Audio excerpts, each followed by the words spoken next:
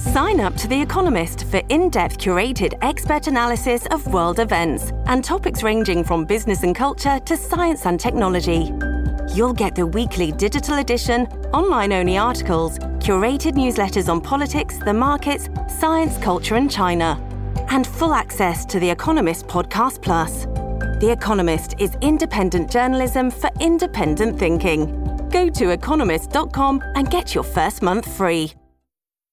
This episode is brought to you by Shopify. Whether you're selling a little or a lot, Shopify helps you do your thing, however you cha-ching. From the launch your online shop stage, all the way to the we just hit 1 million orders stage. No matter what stage you're in, Shopify's there to help you grow. Sign up for a $1 per month trial period at shopify.com/special offer, all lowercase. That's shopify.com/special offer. The following podcast contains explicit language. It's Friday, May 12th, 2017. From Slate, it's The Gist. I'm Mike Pesca.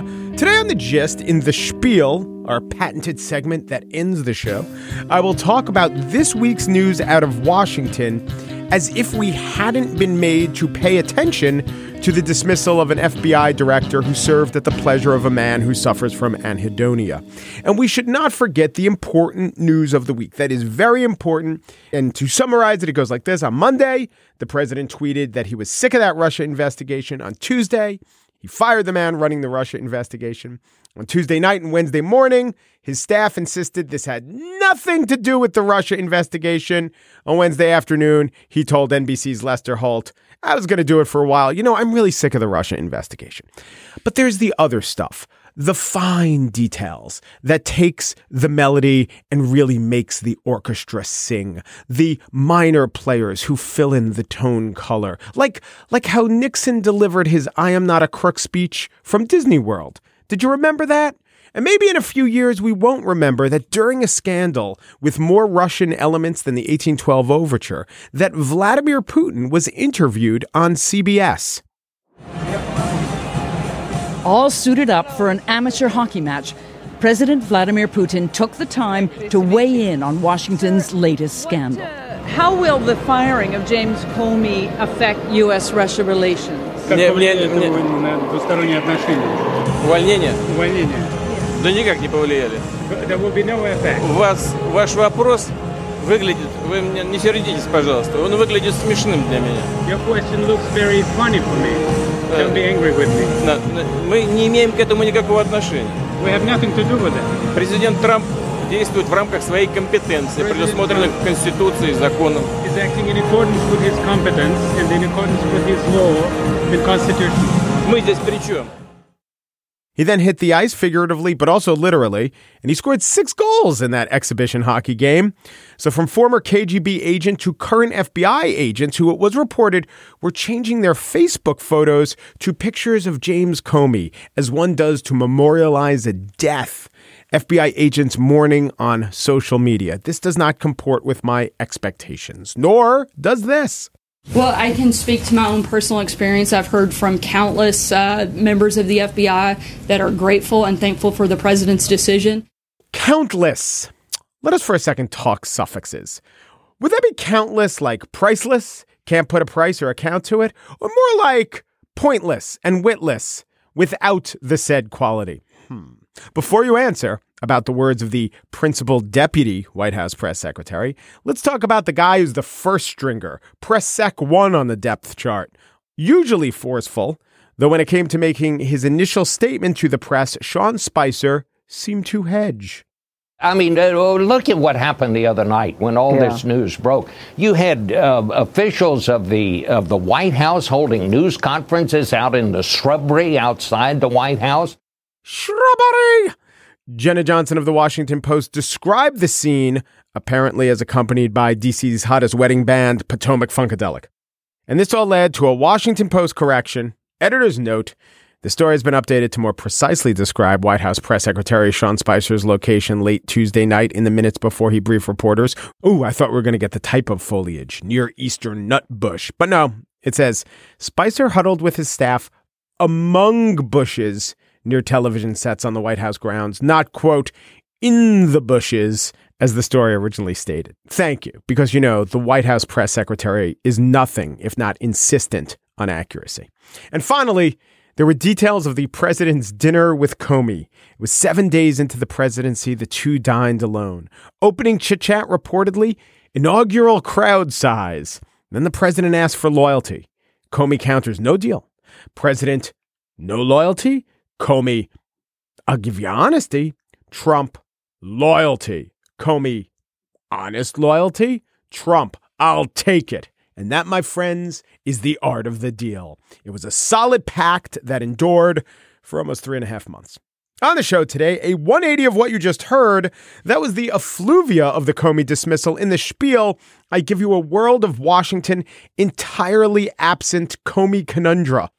And for Slate Plus subscribers, we have a bonus segment today, as we do all Fridays. It's our patented not bat. If you're interested in Slate Plus, please join up and you find out what a not bat is. But first, the benefits of bilingualism are widely known. But does bilingualism really rewire the mind? My unilingual mind wants to know. And Maria Konnikova is here with all the answers. Why does she have the answers? Is it because she speaks 5 languages? Or is that bullshit?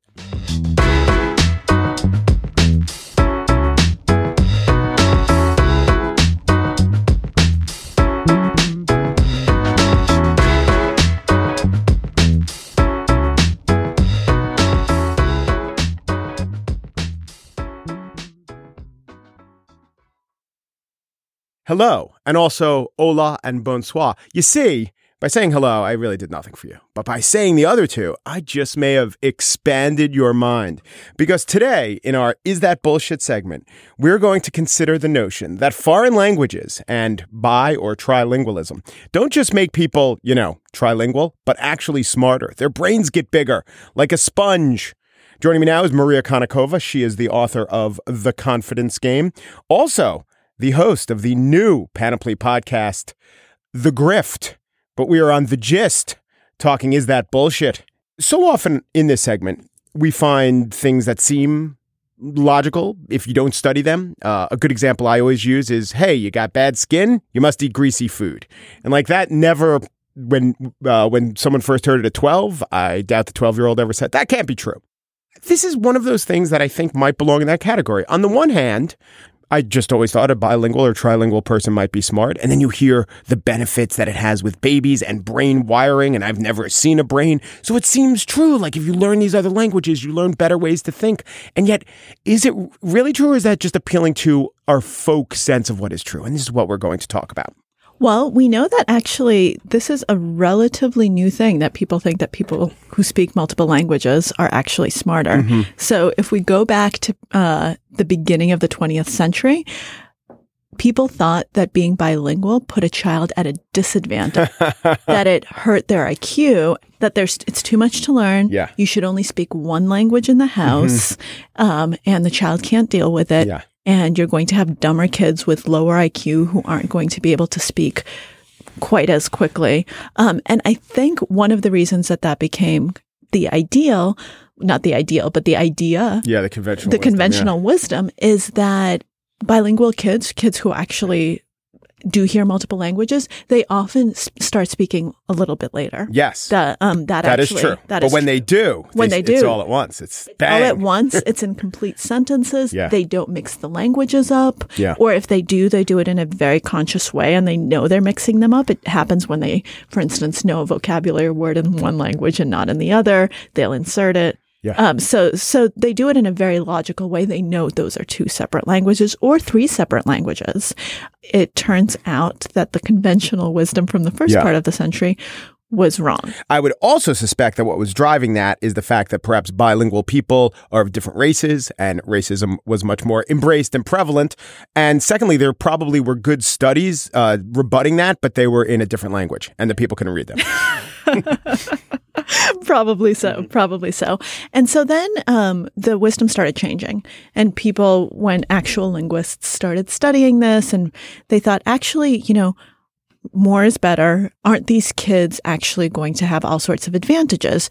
things like executive control. So how well are you able to kind of exercise self-control? Yeah. Because if you have multiple languages and you are learning multiple languages and they're all in your head, and yet you're able to focus on just one and tune out the other one, doesn't that help me with kind of staying on task and making sure that I avoid distractions? And so people thought bilingual advantage, you're going to be smarter, you're going to be better able to do things like that. Yeah. And so then there were a bunch of studies. In one of the big researchers is this woman named Ellen Bialystok.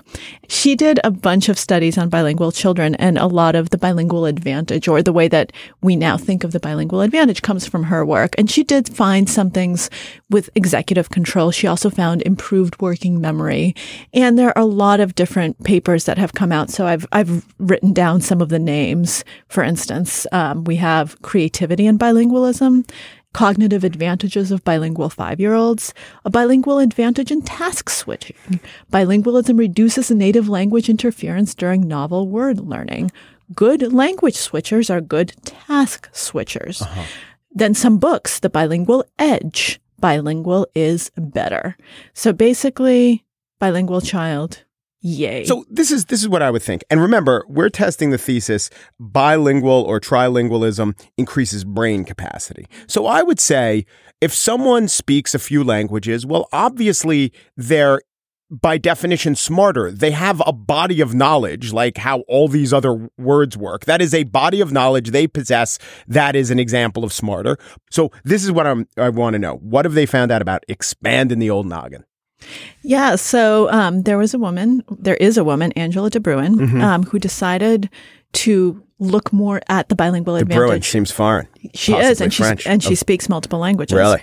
Yes. And so she always believed in the bilingual advantage, and she wanted to see, wow, I'm going to study this and I'm going to do all sorts of great stuff. And in the first ever study that she did on executive control, she didn't find it. She saw that bilinguals and monolinguals were actually, and so this isn't about language, this is about kind of being able to switch between tasks and all of the stuff we were talking about at the beginning. She found that there was no difference, and she thought, how strange. Let me do this again. And again, she found no difference. And then she thought, well, maybe there's a publication bias. So maybe actually the bilingual advantage isn't as strong. So she did something really, really sneaky and I think kind of brilliant. And I wish more people would do this. She took conference abstracts, and at conferences, people present preliminary results. And she actually found something really interesting. So she found that out of all the abstracts that she looked at, about half presented either complete or partial support for the bilingual advantage, while others provided either partial or complete refutation. But then when it came to the studies, and then she followed these abstracts to see what would get published, and it ends up that if you showed an advantage, 68% of those found a home, and if you didn't, just 29%. And so she thought, hey, maybe the bilingual advantage isn't as big. Maybe there's something else going on. Maybe the field has been a little bit biased because we want to find it. It makes a lot of sense. Right. Yeah. And so then she decided to kind of see, okay, what can we find? And they looked at a bunch of different groups. They looked at monolinguals, just English speakers, English Gaelic bilinguals who are active, so they speak both languages, and passive English Gaelic bilinguals, so they don't use Gaelic regularly. Yeah. And so they had them do something called the Tower of London, where you're supposed to kind of move discs on sticks so that it matches a final image. Yeah. And then some task switching. So for instance, you see circles or squares, red, blue, and you have to pay attention to either the color or the shape. And you figure out what's what. And what they found was actually that in 3 of the 4 tasks, there was absolutely zero difference between the 3 groups. And we're looking at executive control. We're looking at task switching. We're looking at your ability to filter out distractions. So we're looking at a lot of different things that people typically associate with the bilingual advantage. We're finding no differences. Then finally, she found a difference, which is that when you have to either focus on squares or circles or blue or red, the bilinguals actually did seem to be better. But what she found out is that actually it was that they were slower at the trials where they didn't have to switch rather than faster at the trials where they did have to switch. Oh. So it wasn't. So it was like one of these shows improvement, but just to where the monolinguals were. Exactly. So they actually weren't better at it. Why would monolinguals be better at the non-switch. Anyway. Well, weird. I mean, the brain is a weird thing, and we don't really know. So what you're saying is De Bruin is bearish. Yeah. On bilingualism. So now, right. But she does think that there's still something to it. It just might not be kind of quite as pronounced. She's still studying it. She still wants to see what it is. So it actually seems that the one area where we do have evidence for a bilingual advantage, and this is kind of going back to your original question about just growing the noggin. Yeah. Is that simply if you're learning multiple languages, you're learning more. And that learning keeps you sharp. Yes. That learning later in life is really good. Yes. So if you weren't born bilingual but actually acquire languages later on, this is very good. And that learning can actually stave off things like cognitive decline and memory loss because you have more capacity. And I actually ended up looking a little bit into dementia with bilinguals.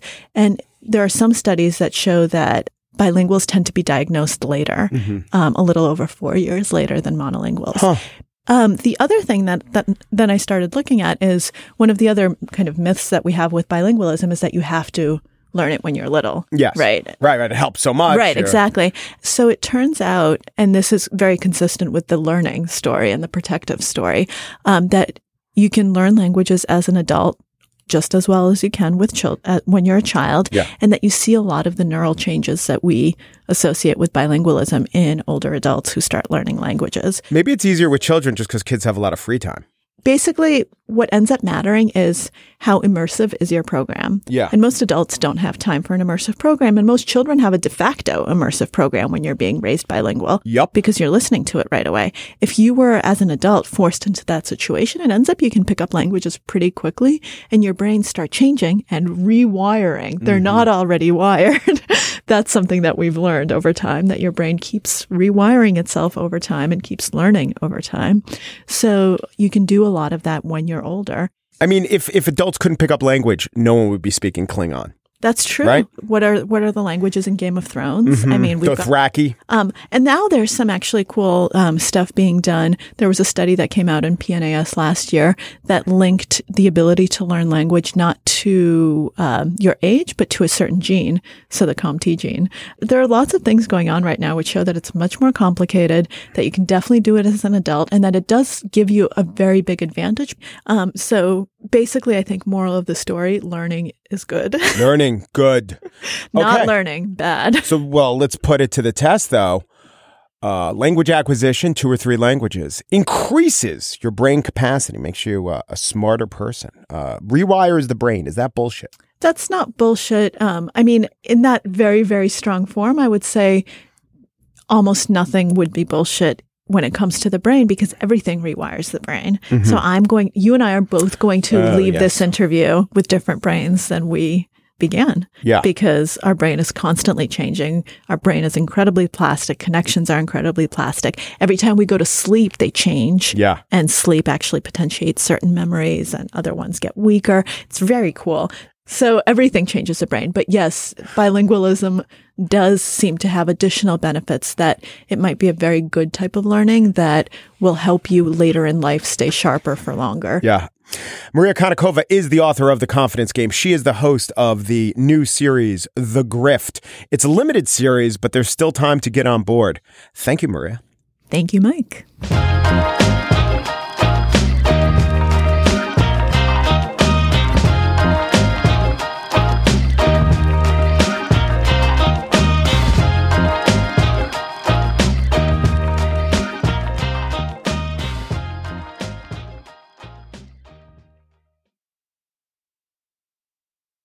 And now the spiel. Act as if. That's the advice to get a job, to elevate your position, or get through another day of the Comey story. So what I'm going to do in this space is just inform you of a lot of the stuff we would have paid attention to if Comey coverage didn't blanket us like so much winning.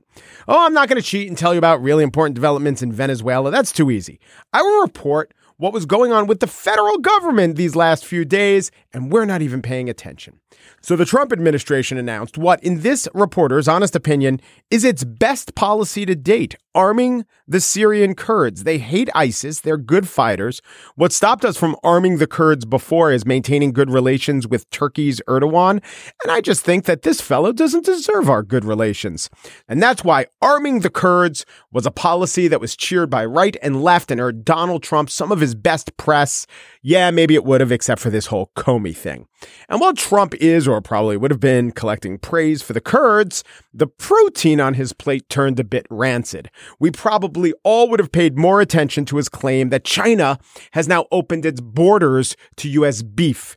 This despite the fact that it was the Obama administration who negotiated the China beef policy. It is being implemented now. Trump administration, shredded beef. And speaking of that which is undercovered, there was Trump's claim in the Economist interview that NAFTA was unfair because the judges who oversaw rulings were, in Trump's words, I'll quote him, 3 Canadians and 2 Americans. We always lose, but we're not going to lose anymore. And so it's very, very unfair. So I reached out to Peter J. Spiro, who's a professor of international law at Temple, who told me, yeah, Trump was totally wrong. He says each country gets to appoint 1 arbitrator and then they agree on a third. If they can't agree on the third, then there's a procedure for selecting that person who can't be a citizen of either party bringing the case. So you would never get 2 Canadians against 1 American. It's Article 1123 as he forwarded to me. And now on to the healthcare bill, which is all that anyone's talking about. Of course, they're not talking about it because of the Comey news. So Congress is on a break, and a couple of brave Republicans held town halls. Here's Rod Blum of Iowa's First demonstrating his mastery of issues that go beyond healthcare. And I know very, very little about any of these cabinet picks because I don't have time. I've been focusing on healthcare and tax reform. But mostly we and the congressman heard from real Iowans with real concerns, like Ray Seaton. I'm concerned about pre-existing conditions. You know, if you look at the list, everything that's on that list, somebody in our audience has. That whole list of pre-existing conditions is not true. It's just not true. I've read the bill. It's not true. It's not true. There were a couple of colorful Iowans who made it through. Take this fellow who took issue with the congressman's visual aids. Your charts are worthless, and I'll explain why. His explanation rested on the fact that one chart about U.S. corporate tax rates referred to a small island in the Indian Ocean. I've seen enough British game shows, and I'm curious on the internet to know that Mauritius is a small island in the Indian Ocean, which is a tourist hotspot. And not saying that Mauritius is bad, but it has zero pertaining to whatever this is. Whoa. Dangerously close to some anti-Mauritian sentiment there, Hawkeye. I've watched enough British game shows to know. What a phrase. You are going to get manna from heaven from that point forward. But this wasn't heaven. This was Iowa. And this... You have been the single greatest threat to my family in the entire world. You... This was New Jersey, where Tom MacArthur, author of the MacArthur Amendment that made the bill palatable to the Freedom Caucus and greased its passage, heard from his constituents. His event 2 nights ago lasted 5 hours, and a not insignificant portion of that 5 hours was taken up by Jeff Ginter, who started off with the obvious need to collect himself. And then let loose. I work in healthcare, sir. It is complicated. The only one that doesn't believe that it's complicated is an orange-haired buffoon sitting in the White House. Ginter berated the congressman who just stood there and took it, mocked the congressman, and he just stood there and took it, vented at the congressman who, you know what he did. In March, you told us that you practically broke your arm patting yourself on the back for not voting in January to just eliminate the ACA. You told us that was because you didn't think that healthcare could be solved in a couple of months. It's too complicated. It took you 3 weeks.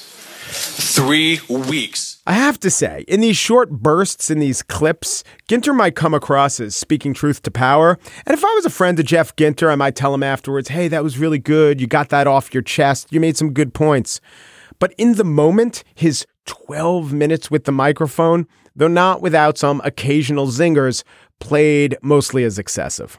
You came from my wife. I will not forgive. I will not forget. But you know what? I could be wrong. Perhaps only news clips will circulate and they'll gain fire, and this will be read as congressmen who voted yes are catching hell. Or maybe it will play as a congressman who took a not necessarily popular stand, wound up listening to all comers. In truth, it probably won't play like anything at all. Like all federal action, it was subsumed, engulfed, and overrun by the firing, the backlash, and the recriminations around James Comey. And government by spasm continues apace.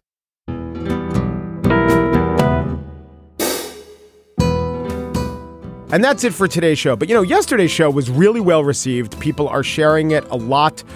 It was my interview with Clint Watts, and we went back and he broke down his testimony before the Senate Intel Committee. This will be a relevant topic for weeks to come. And if you do want to share that with a potential Gist listener, I think it's a good episode. You can go to my Twitter feed, Pesca Me, and I've retweeted Clint saying, yeah, this was good. And there's a link to the file, or just, grab someone's iPhone and subscribe them to The Gist.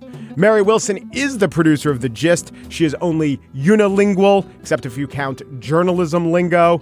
86 that graph, Spike the kicker, Adam and Eve in a raft, wreck 'em. That might be diner lingo. Chris Berube is actually quite bilingual. It makes him equally popular in Ontario and Quebec, which is very, very popular.